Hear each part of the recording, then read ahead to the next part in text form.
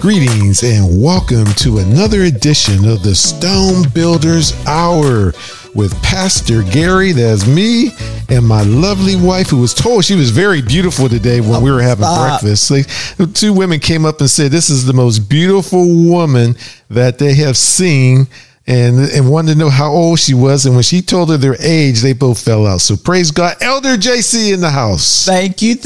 I really received that this morning because I was in a fog when we started out. But Lord and behold, it's always a pleasant surprise when someone does give you a compliment. And I did say, thank you. Praise God. They wanted to know, what was her secret?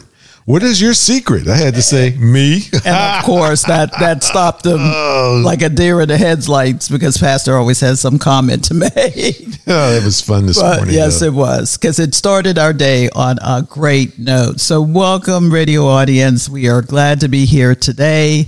Also to our podcast family, we know we're reaching you, and we like to hear from you.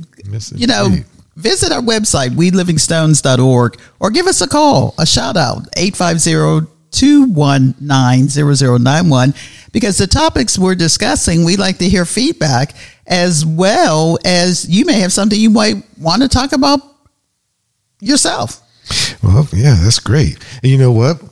Know why it's a good day? Because we have another stone builder partner that joined today with a $25 monthly gift, and we look forward to sending them their t-shirt. Praise God. Praise the Lord. So we are just happy to be here today. And, last week, Pastor, we talked about the Book of Enoch.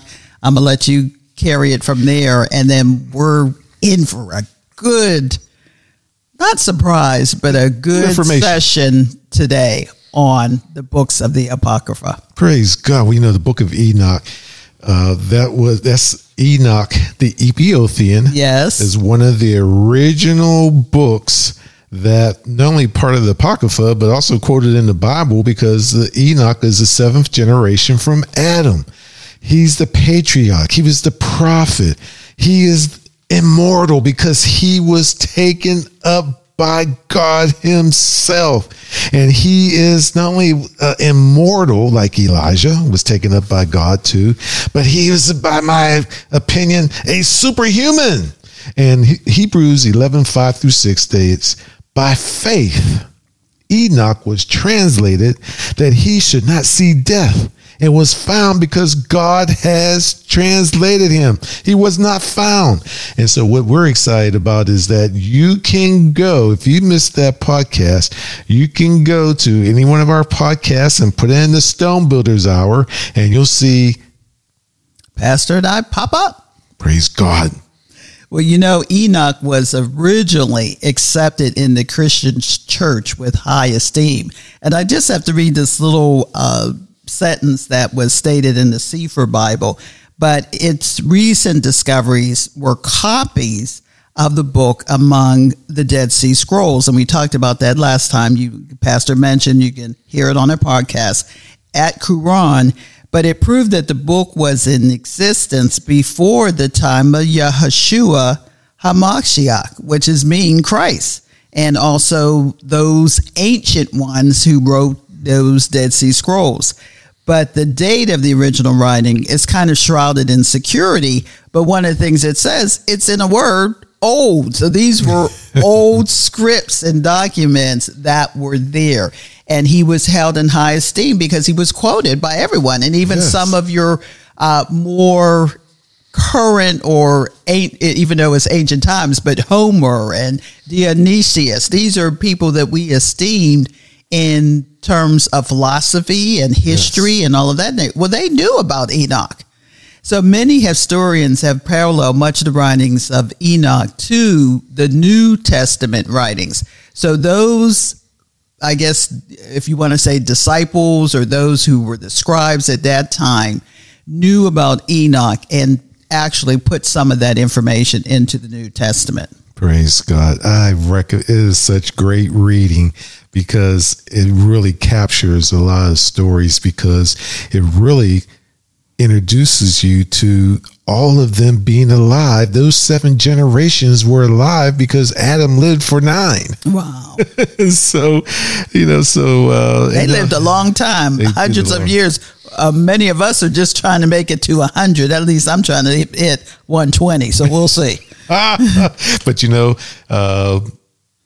Enoch, study the book, read the book, learn about it. Because some people say it's not a canon, but there's a lot of historical things and it also answers a lot of questions. But this week, our goal is to discuss the various books of the Apocrypha. All right. And this refers to the books that are not included officially sanctioned or canons of the Bible.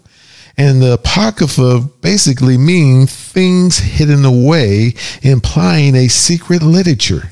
Well, I just have to put one caveat on when you say that they were not sanctioned as canon.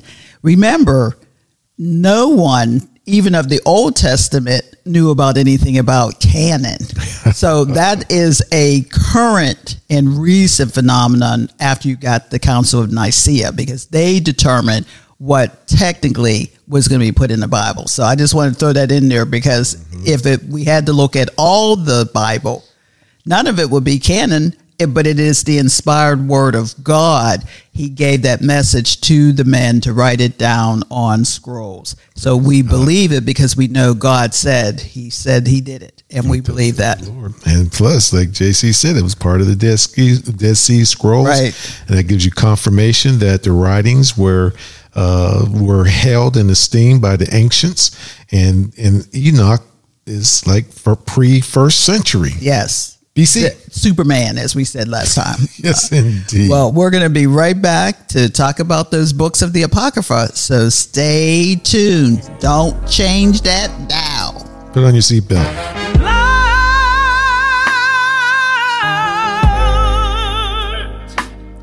deliver me, 'cause all I seem to do is hurt me. Yes, sir. Hurt me.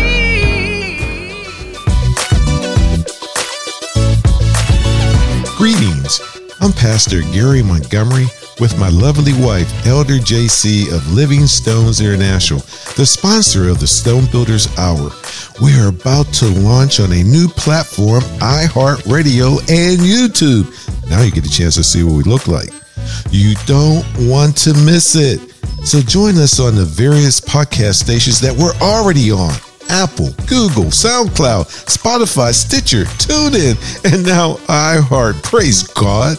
Become a friend by sponsoring the program monthly with a $25 gift and receive your Stone Builders t-shirt today. Not tomorrow, today.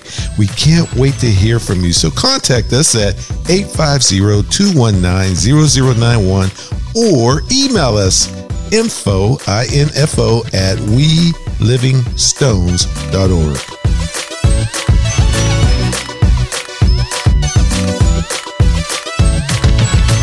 Welcome back with Pastor Gary, that's him, and me, Elder JC of the Stone Builders Hour. Well, we've been talking about particular books of the Apocrypha, but we wanted to look at the entire collection, and there's still some controversy there because some say there's 14 books. I know I counted up what's in my Sefer Bible, and it's about 16.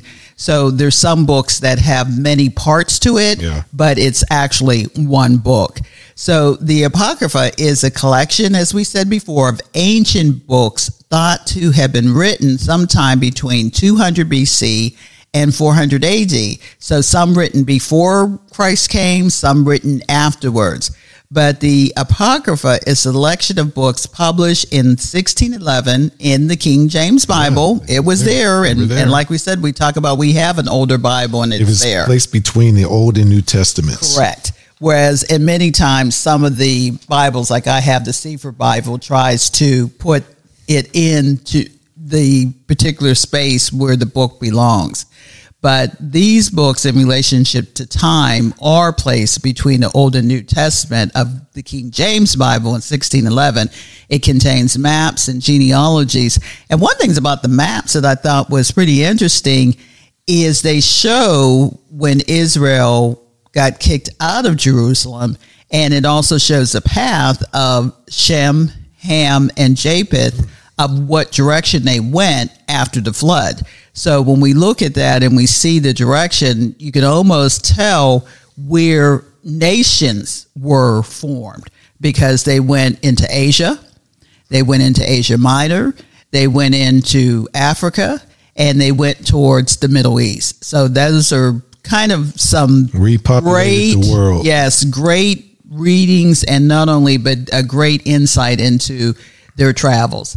But the Apocrypha, including the Book of Enoch, was part of, as we said, King James Bible for 274 years until they removed it. And why? I'm not understanding. But they removed it in the 1800s. So all our Bibles from the 1800s forward, this King James, are missing the Apocrypha. Mm-hmm. And if you didn't know about the Apocrypha, you would think, oh, well, that's not part of our Bible, so it must not be correct. But just as in anything with history, things are removed, put in, taken out, and you have to study it yourself, 2 Timothy 2:15, to show thyself approved and that you understand what the Bible is talking about. You know, the apocryphal books, they relate to the lives of the various biblical figures that are in the Bible, such as Adam and yes, Noah, Nimrod, including most of the apostles, their epistles, the Gospels, also some mystical encounters with fallen angels. And if anything, if you love fiction or mystery or drama, how about books, just storytelling that have been passed down orally and written, yes, it might answer a few gaps that the Bible leaves out. You know, it really goes into detail about the fallen angels and how they saw the women, earth women, being fair, and then creating children, and then next thing you know, you have the here comes and here comes the flood. But there are 14 books of the Apocrypha, and we'll review each one. And we're going to start with Ecclesiasticus. That's a good word. Yes, not Ecclesiastes that's in the Bible, but I can't even say it, Ecclesiasticus. This book was written around 180 BC. It comprises proverbs and observations of witnesses 2 centuries before Yeshua. And you have to remember the time period you're in. They didn't have Kindle books. They didn't have tablets. They didn't have, their paper was made out of papyrus that they had to put together, let it dry out, and then they had to use ink or some form of pen that they could actually put it into words. And could you imagine if that got wet? They probably had to roll them out to make sure they were dry. So this was a tedious process. But the book resembles the wisdom literature of the Old Testament. It represents one of the most precious records of ancient rabbinical thought and translated into Greek in 132 BC. And one of the things about it, as I said, it contains proverbs, maxims, sayings, and is largely an autobiographical story. Solomon wrote it late in his life, approximately 935 BC. He had become aware of the mistakes that he made throughout his life and began to document over my life. Hey, he realized he wasn't doing all that God called him to do. But the purpose of the book, Ecclesiasticus, is to spare future generations the suffering and misery of seeking after foolish, meaningless, materialistic emptiness, and to offer wisdom by discovering truth and seeking after God. It appears that Solomon once to teach the reader wisdom. I set my mind to seek and implore by wisdom concerning all that has been done under heaven. It is a grievous task which God has given to the sons of men to be afflicted with. And that was Ecclesiasticus 1:13. So Solomon knew he kind of blew it on doing some things. And you got to remember the time period. He was known as the wealthiest man in all the world, all the known world at that time. The world. Yes. A verse of how you say Proverbs, one of the verses in Ecclesiasticus. Did I get that close right? enough. Did that list come through? Like 114 says, to fear the Lord is the beginning of wisdom. And it was created with the faithful in the womb. You were given your wisdom at birth. And that's why abortion is wrong. Because that when life is created, life starts at the beginning. Yes. There's no guesstimate about when it starts. It starts at the beginning. To fear the Lord is fullness of wisdom and filleth men with their with her fruits. To fear the Lord is fullness of wisdom and filleth men with her fruits. Interesting. That sounds like a Proverbs. Sounds like Solomon has 600 wives. Well, or 900 wives. Yeah, 1,000? no, How many concubines do you have? What? Like 900. So that's one of the things that you look at and you say, how can any man service all of that? But we won't get into that right now. But chapter 1 and 2 of Ecclesiasticus. No, to kiss. Kiss, okay. It deals with Solomon's personal experiences throughout his life. He describes everything he sought was selfish, pleasure, and meant nothing internally. Generally, he speaks concerning the meaning of life. He says, as an example, I have seen all the works which have been done under the sun, and behold, all is vanity and striving after the wind. Solomon, the man who God gave the most wisdom, sought after, researched, and tried everything in an attempt to find lasting happiness. And then he came to this conclusion. This is not in the Bible. This is in the Apocrypha in Ecclesiasticus. I got it right. Yes, how about that? Yay. Oh. He says, all that my eyes desired, I did not refuse them. I did not withhold my heart from any pleasure, for my heart was pleased because of all my labor, and this was my reward for all my labor. Thus I considered all my activities which my hands had done, and the labor which I had exerted, and behold, all was vanity and striving after the wind, and there was no profit under the sun.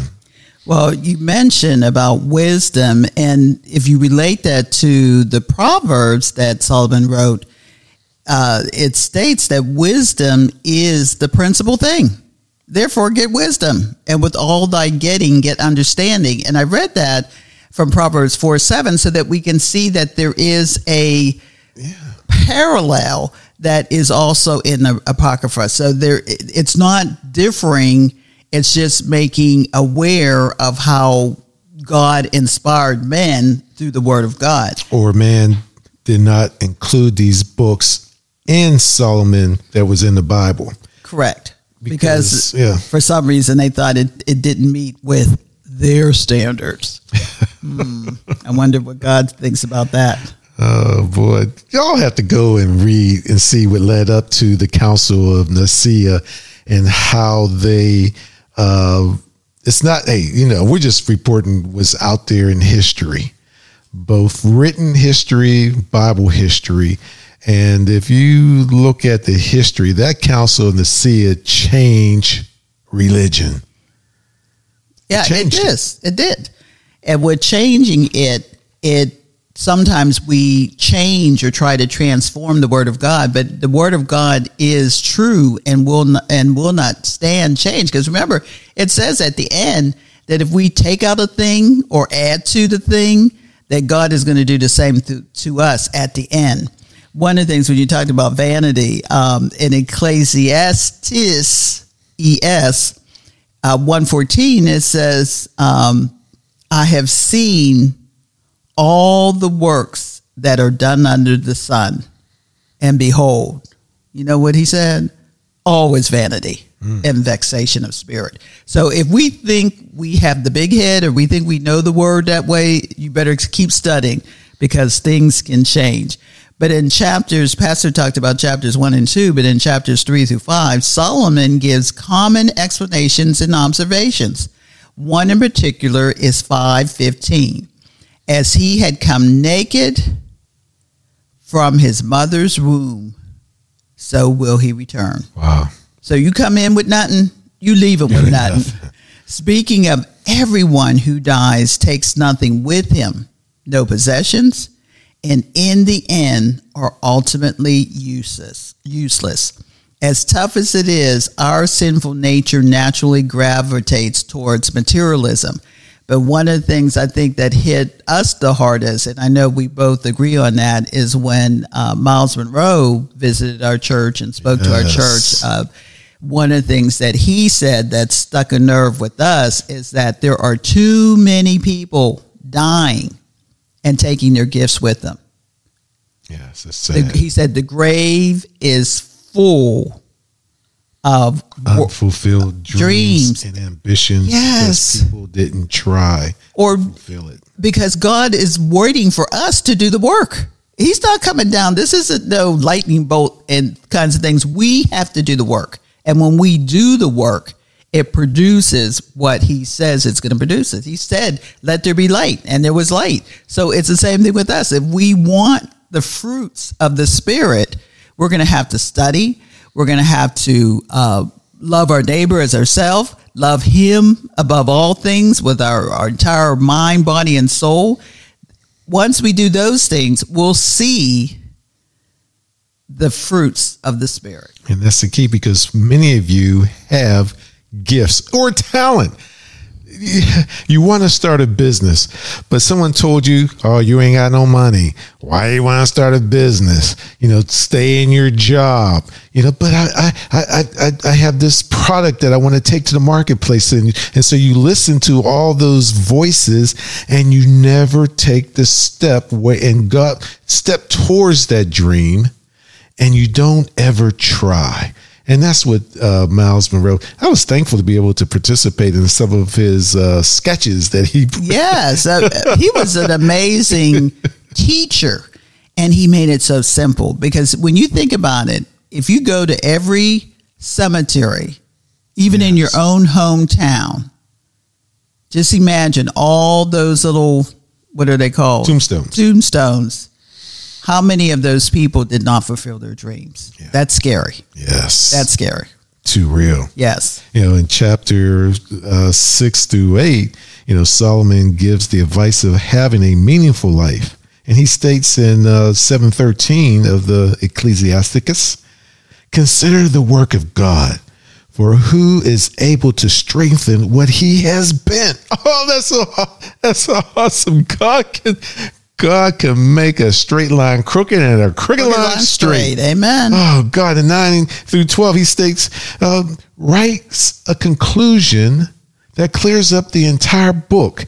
Everyone will eventually die, and all the deeds of man are vanity, useless without God. Yes. Our obedience must be to him.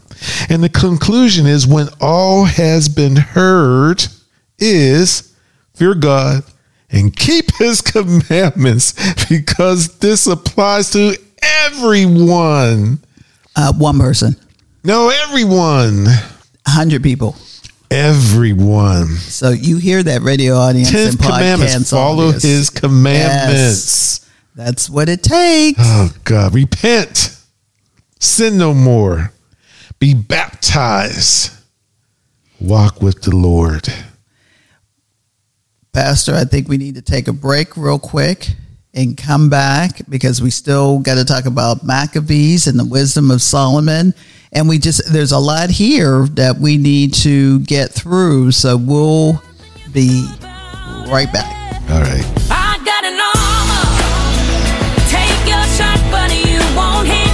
Locked in his word. I put on my vision 6. I can't fear. All your lies, they ain't gonna stick. Locked in his word. I put on my vision 6. So I got suit up, 'cause you ain't gonna let up.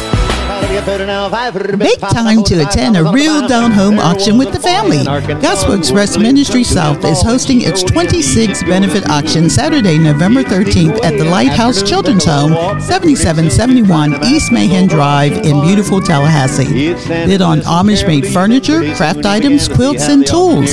Farm-fresh apples, cheeses, and other tasty treats like home-baked goods. Good. Breakfast starts at 7:30 a.m. and auction at 9. Stay for lunch and enjoy barbecue chicken. For details, contact Merrill Detweiler 850-447-2033 or Ken Stoner 850-766-9191. See you there.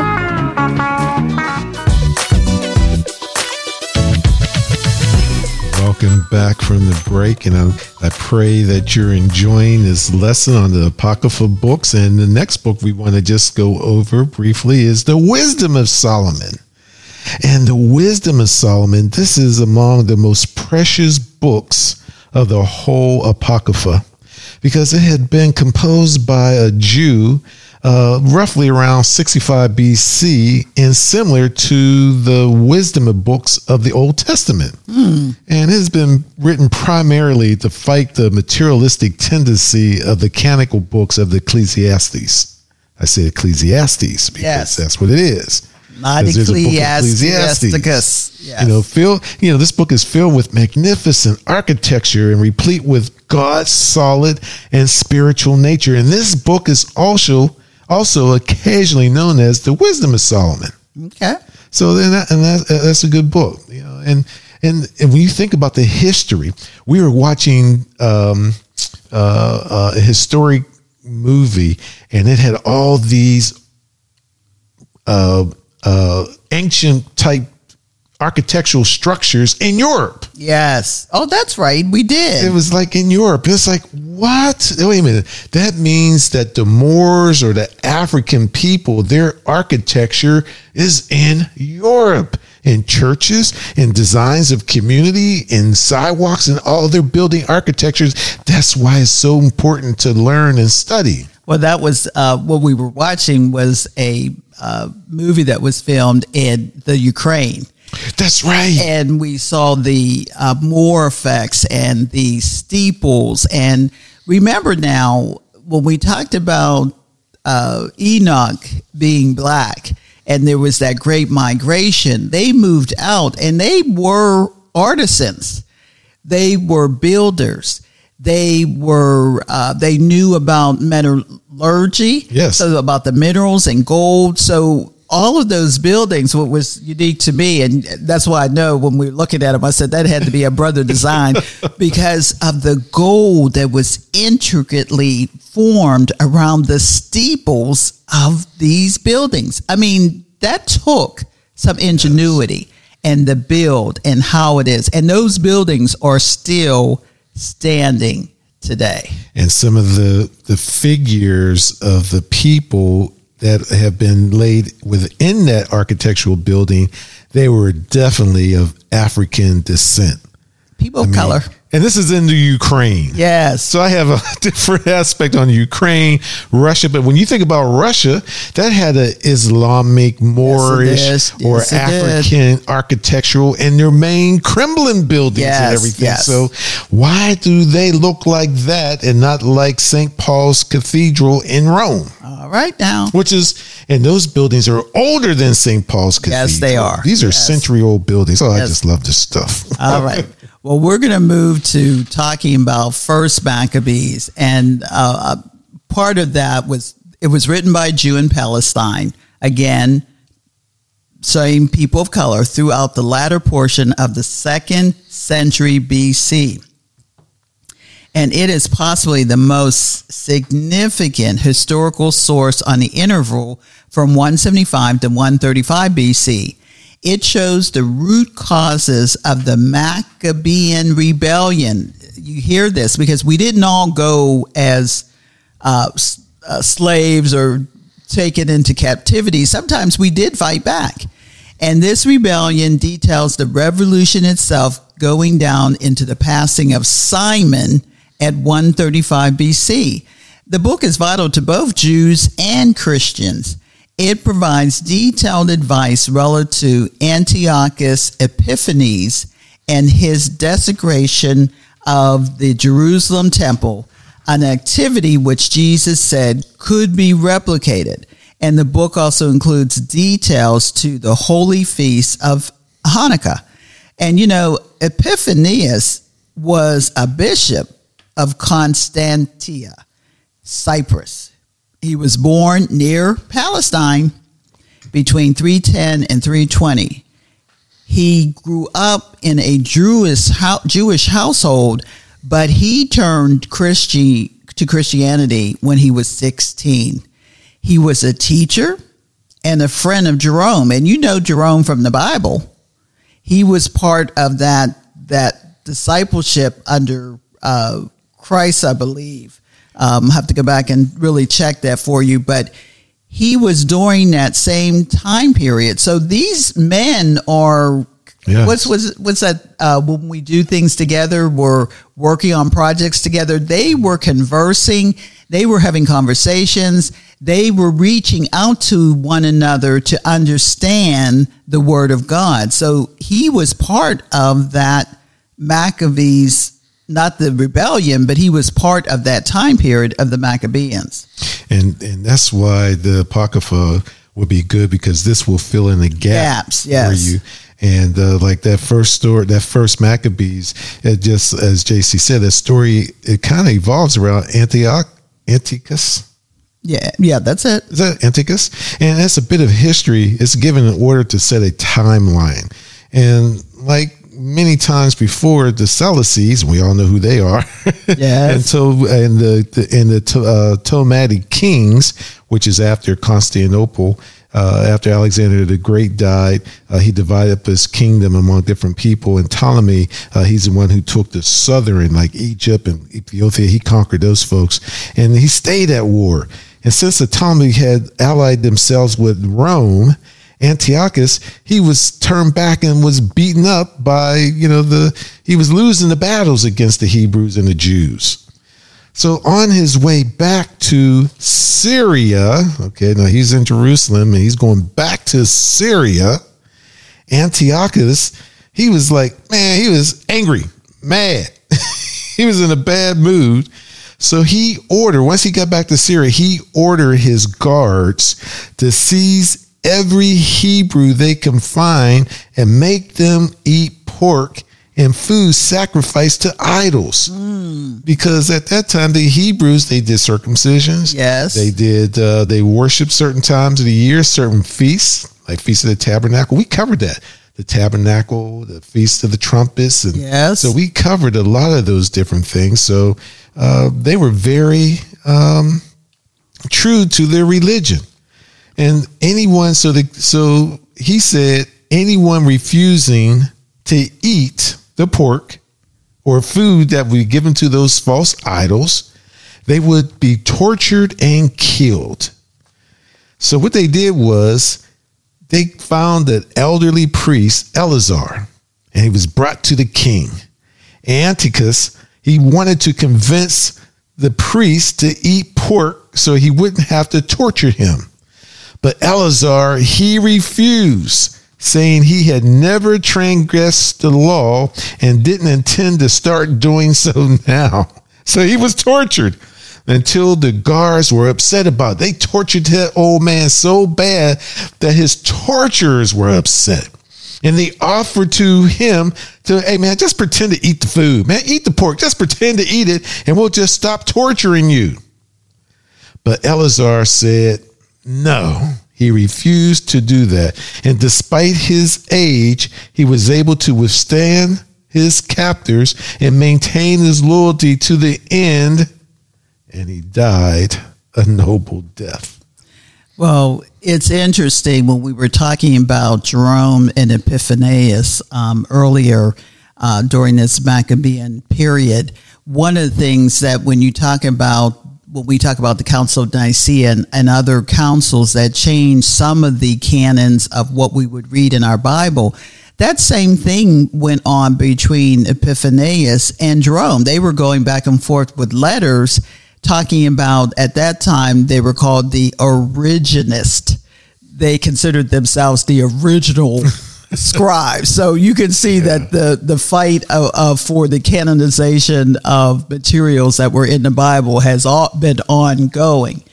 One of the things when you talked about Antiochus, undaunted, he wanted to renew his efforts to find more Jews and threaten and torture them until death if they do not eat pork. 7 brothers were brought before him. He offered the same deal to them, to each brother in turn. Hey, eat this pork and I won't torture you. Not only did they refuse, but they spent their waning breaths encouraging each other in defiance of the king. Could you imagine you getting your butt kicked because you wouldn't eat pork? Well, I won't go there. Is this right? I won't go there. But what I was that rib? But what is amazing is how this is not funny. This is serious business. It is, but they were willing to die because it was against their faith. But they apparently their elderly mother was watching each of her sons in their final moments of being tortured and killed. Yes, she's standing right there she's looking. Being tortured with that. That broke her heart, I'm sure. God. When they were all gone.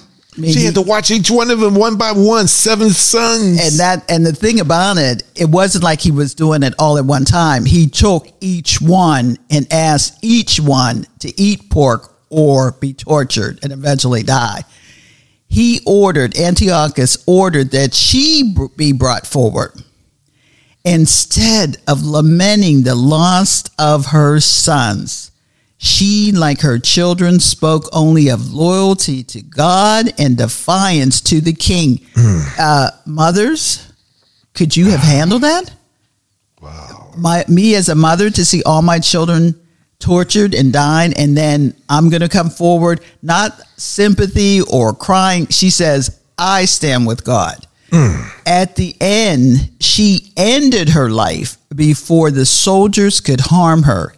In this way, the violence of the king was defeated by these noble individuals.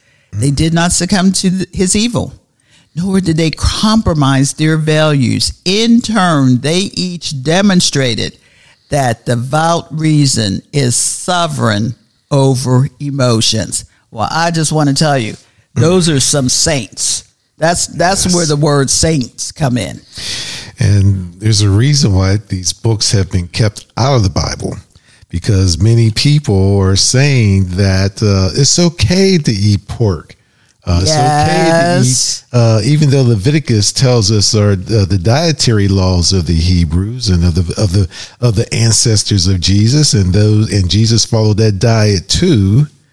But then we said it changed. Peter came along, had a dream, and that dream was interpreted by many Christians that you can eat anything you want, because the dream had a whole bunch of different animals in it. It could have been the people of different faith and religions. Well, that's what line upon line, precept upon precept. When you study, you find that they weren't talking about meat. They were talking about different folks of faith, because all I can say, these men and that woman had faith in God enough that they could lay down their life, that they refused to give in to the king. Wow. Refuse. So if our churches were teaching this in church, then pork prices would go down, because people will stop. Might not be any.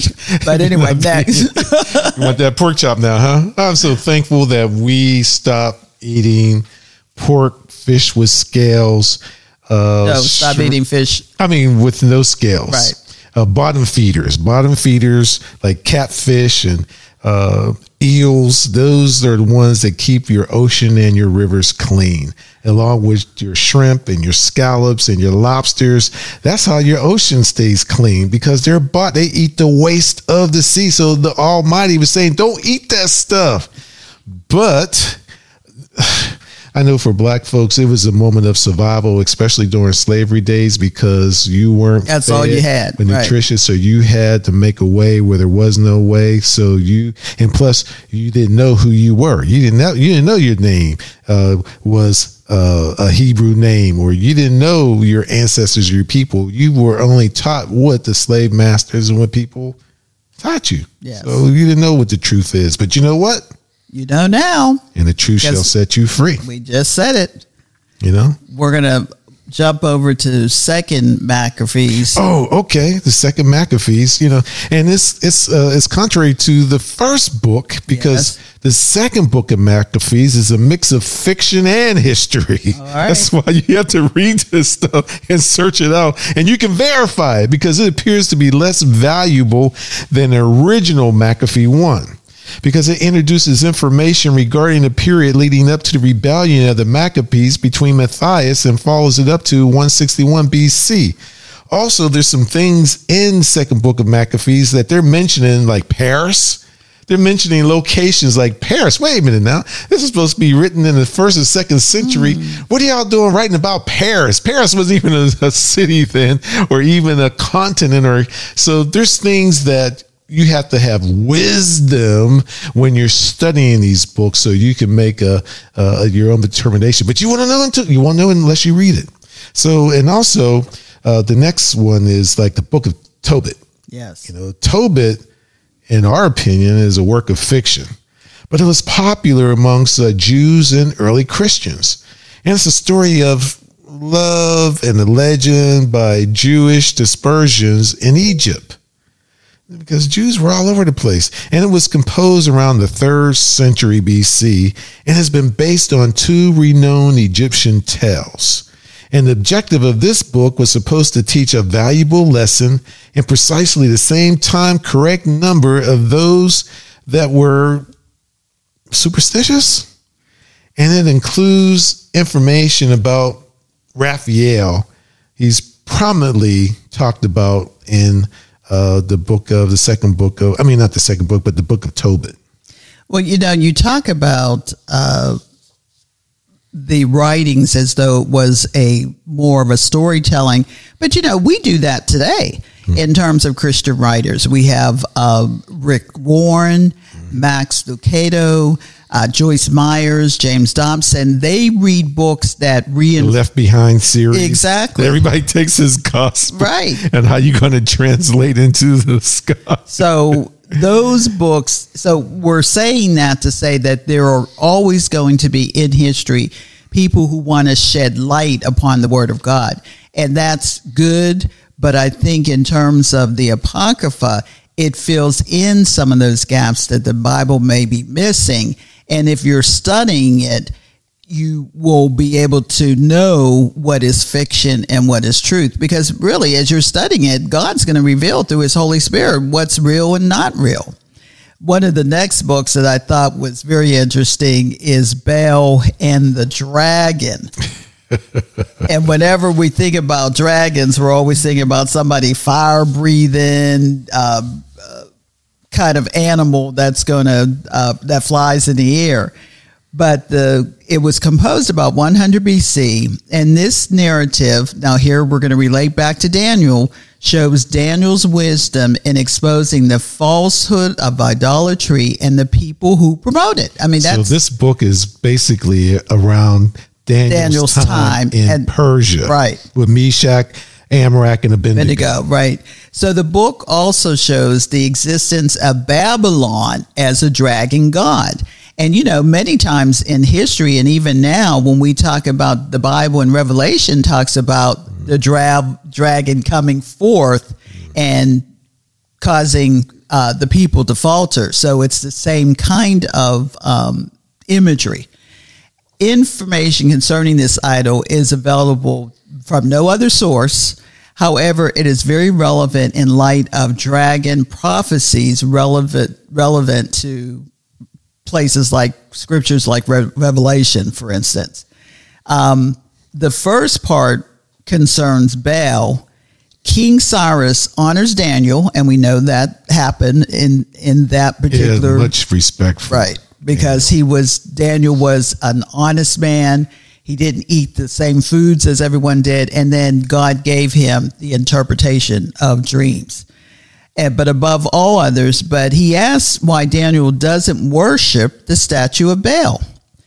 Daniel says he doesn't worship false gods made by human hands, only the living God. However, Cyrus claims Baal is real because the food offered to him disappears every night, presumably eaten by Baal. Daniel says God is superior. So, of course, hey, let's have a face-off. We're going to see whose God is greater than yours. So they decided to set up, I guess, a series of tests between the priests and Daniel. If they can't prove Baal eats the food, they will be executed. Now, these are the priests. They were eating their boots. Because remember, if you don't have faith in God, you don't have faith in anything. And if you have faith in an idol, the idol can't do anything. Whereas if Daniel can't prove someone else is eating it, he will be executed. Food is placed in front of the idol of Baal. Then the room is sealed overnight. That means nobody's getting in or out. Mm-hmm. However, without telling the priests, Daniel has scattered ashes across the floor. The next morning, the food has been eaten. Cyrus begins to praise Baal. He praises his God until Daniel points out footprints in the ashes leading to a secret door in the wall. The priests and their families have been sneaking in to eat the food. Cyrus orders the priests and their families killed and hands the idol over to Daniel to be destroyed. You see, that's when when you're on God's side, he gives you intuition and things to do, because Daniel put the ashes down. That was the hocus pocus stuff. He knew there was a secret room. And those what is it? The pyramids, the castles, and all of that of old. They always had secret passages. So I think that's a part of that story where God is a character, because he's going to have some fun with that. Oh, there's a second part, the story of the dragon, where Cyrus tells Daniel to worship an actual dragon, or also could be interpreted as a serpent. Is that the same serpent that was the one that was messing around with Eve? Maybe. So according to Cyrus, since the dragon is alive, it's superior to Baal and should be worshiped. However, Daniel's awesome. He says he will only worship God and says he can kill the dragon without weapons. Cyrus agrees to let him try. So Daniel then poisons the dragon with a mixture of tar, hair, and fat, must have been pork, and split open, proving it can be an inferior being and not a god. So in the story of the lion's den, that's the final part of the tale of Daniel being thrown into the lion's den, and this time by Cyrus and not Darius, as in Daniel chapter 6. All right. So there's a difference right there from the Apocrypha, the story of Baal and the Daniel, and Daniel in the Old Testament, right? Yes. So, when the Babylonians heard this, or the Persians, they were angry and turned against the king because the king has become a Jew. They said because he has destroyed Baal, killed the dragon, and put the priest to death. And they went to the king and demanded, hand Daniel over to us, or we will kill you and your family. So according to the story, Cyrus gave in, and the people threw Daniel in the lion's den. And these lions were usually fed 2 corpses and 2 sheep a day.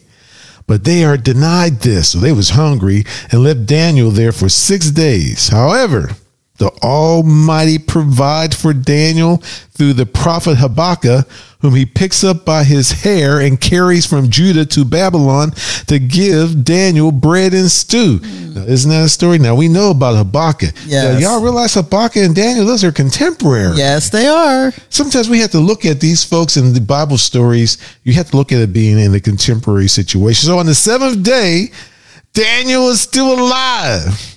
So Cyrus, he has to praise God, and he releases Daniel, and he throws Daniel's accusers into the pit, and they got munched and crunched by those lions. Praise God. Well, Pastor, I know we want to kind of give into some more things, but we're going to take a short break and come right back, and we're going to lead in with the book of Judith. All right. You were made to live a good life, and that's what I believe. So hit the floor, say a prayer, start working. You gotta do something. It's alright to crawl before you walk. It's alright to walk before you run. But if you wanna get what you never got, gotta do something that you never done. Go get your blessing. Hi, I'm Cheryl Bolt. I met Pastor Gary Montgomery and his wife JC at Living Stones International while working here at Wave 94. I love Pastor Gary and JC. I love their hearts. I love their passion for the families who are affected by incarceration. Imagine how you would feel if you were unable to be with your children because of choices you now regret, choices that landed you in prison. We may never know the difference LSI, Living Stones International, is making for these families. What if LSI didn't have the funds to reach out to the children whose mom or dad or both were serving time? This is why I became a monthly LSI sponsor. Would you please consider giving to help support this important ministry? Give whatever God leads you to give as a one-time gift or as a monthly sponsor. Your giving will change lives and will encourage Pastor Gary and JC to continue the work they now are so committed to do. Go to their website, welivingstones.org, or Google Living Stones International Tallahassee and support this worthwhile ministry. Thank you.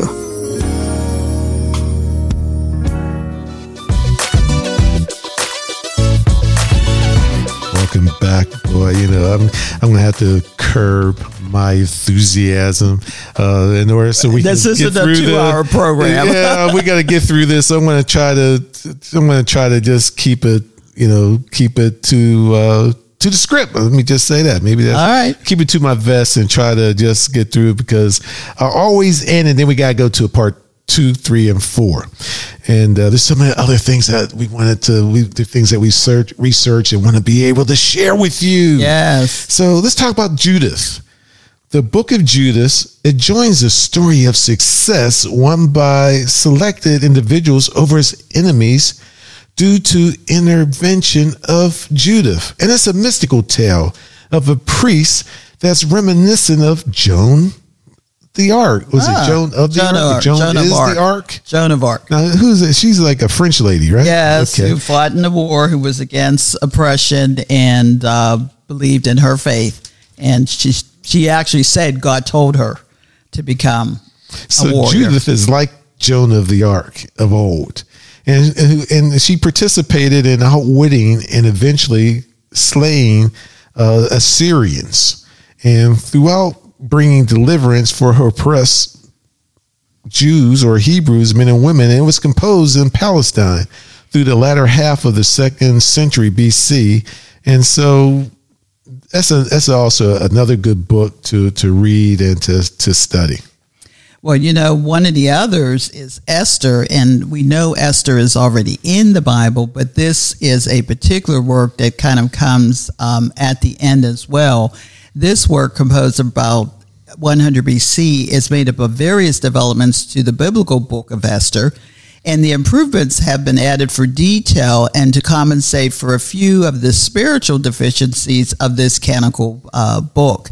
The additional verses significantly improve the apocalyptic nature of the narrative. And when we say apocalyptic, we mean apocalypse, we mean end times, we mean revelation times, and deliver excellent symbolic comprehension to it, radically enhancing its connection to God.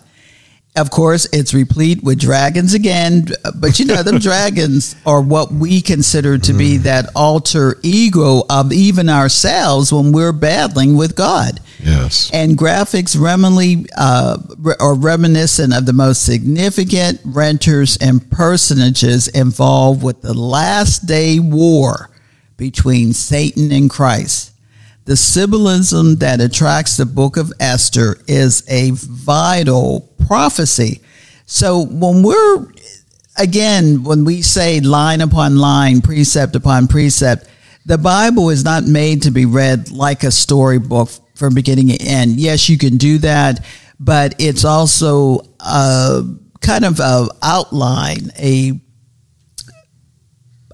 of what we need to be studying. Because one of the things I love about my study Bible, even though the Sefer, I've been getting involved with that because it's more based upon Hebrew, but my study Bible, I could stay on one verse for hours, because within the verses are things that highlight other verses. And then you go to those verses and they highlight other verses. Then there's truths in there that they're trying to make known. And then there's also words that they're trying to give you a better understanding.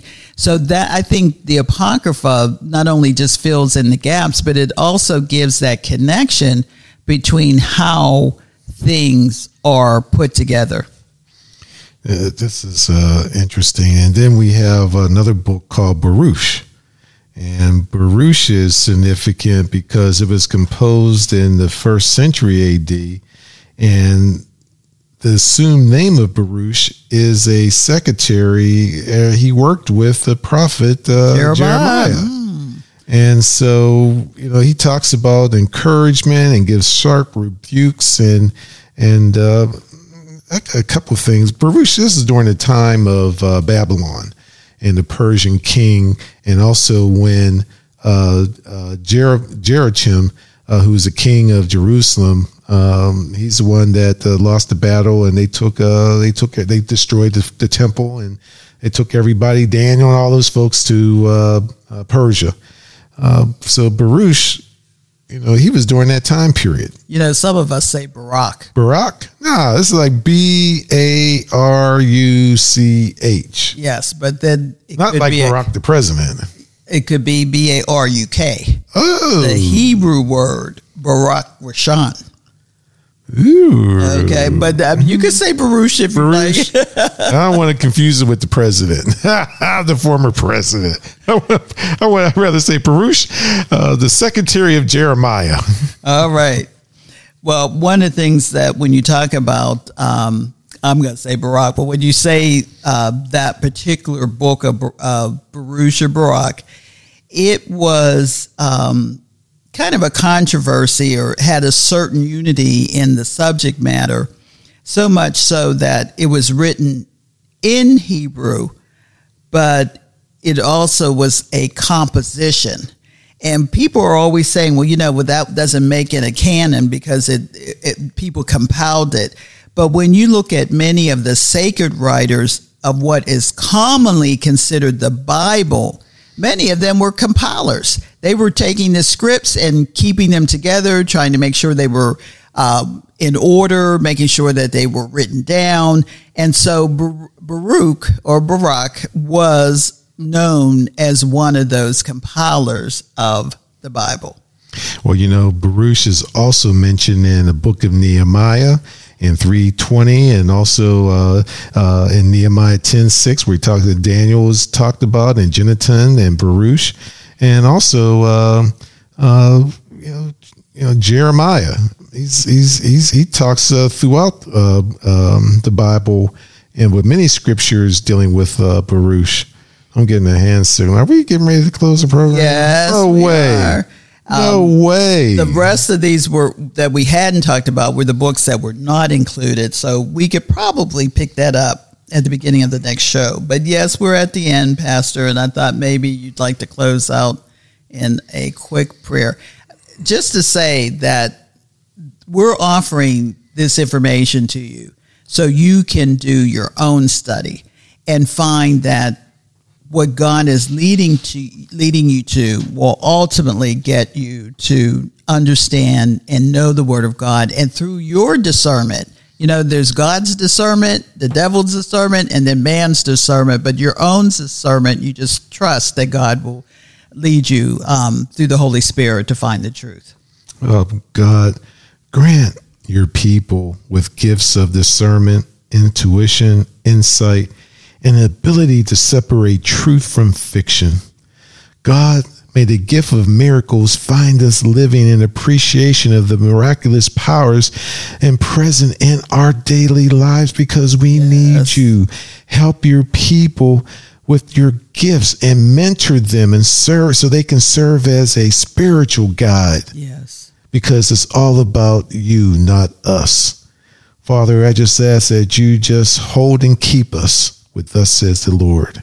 If you want to hear about the stone builders, you can write us at www.welivingstones.org, or reach out to us at 850-219-0091 and become a stone builder with a $25 monthly donation, and we will be happy to send you a t-shirt. Praise God.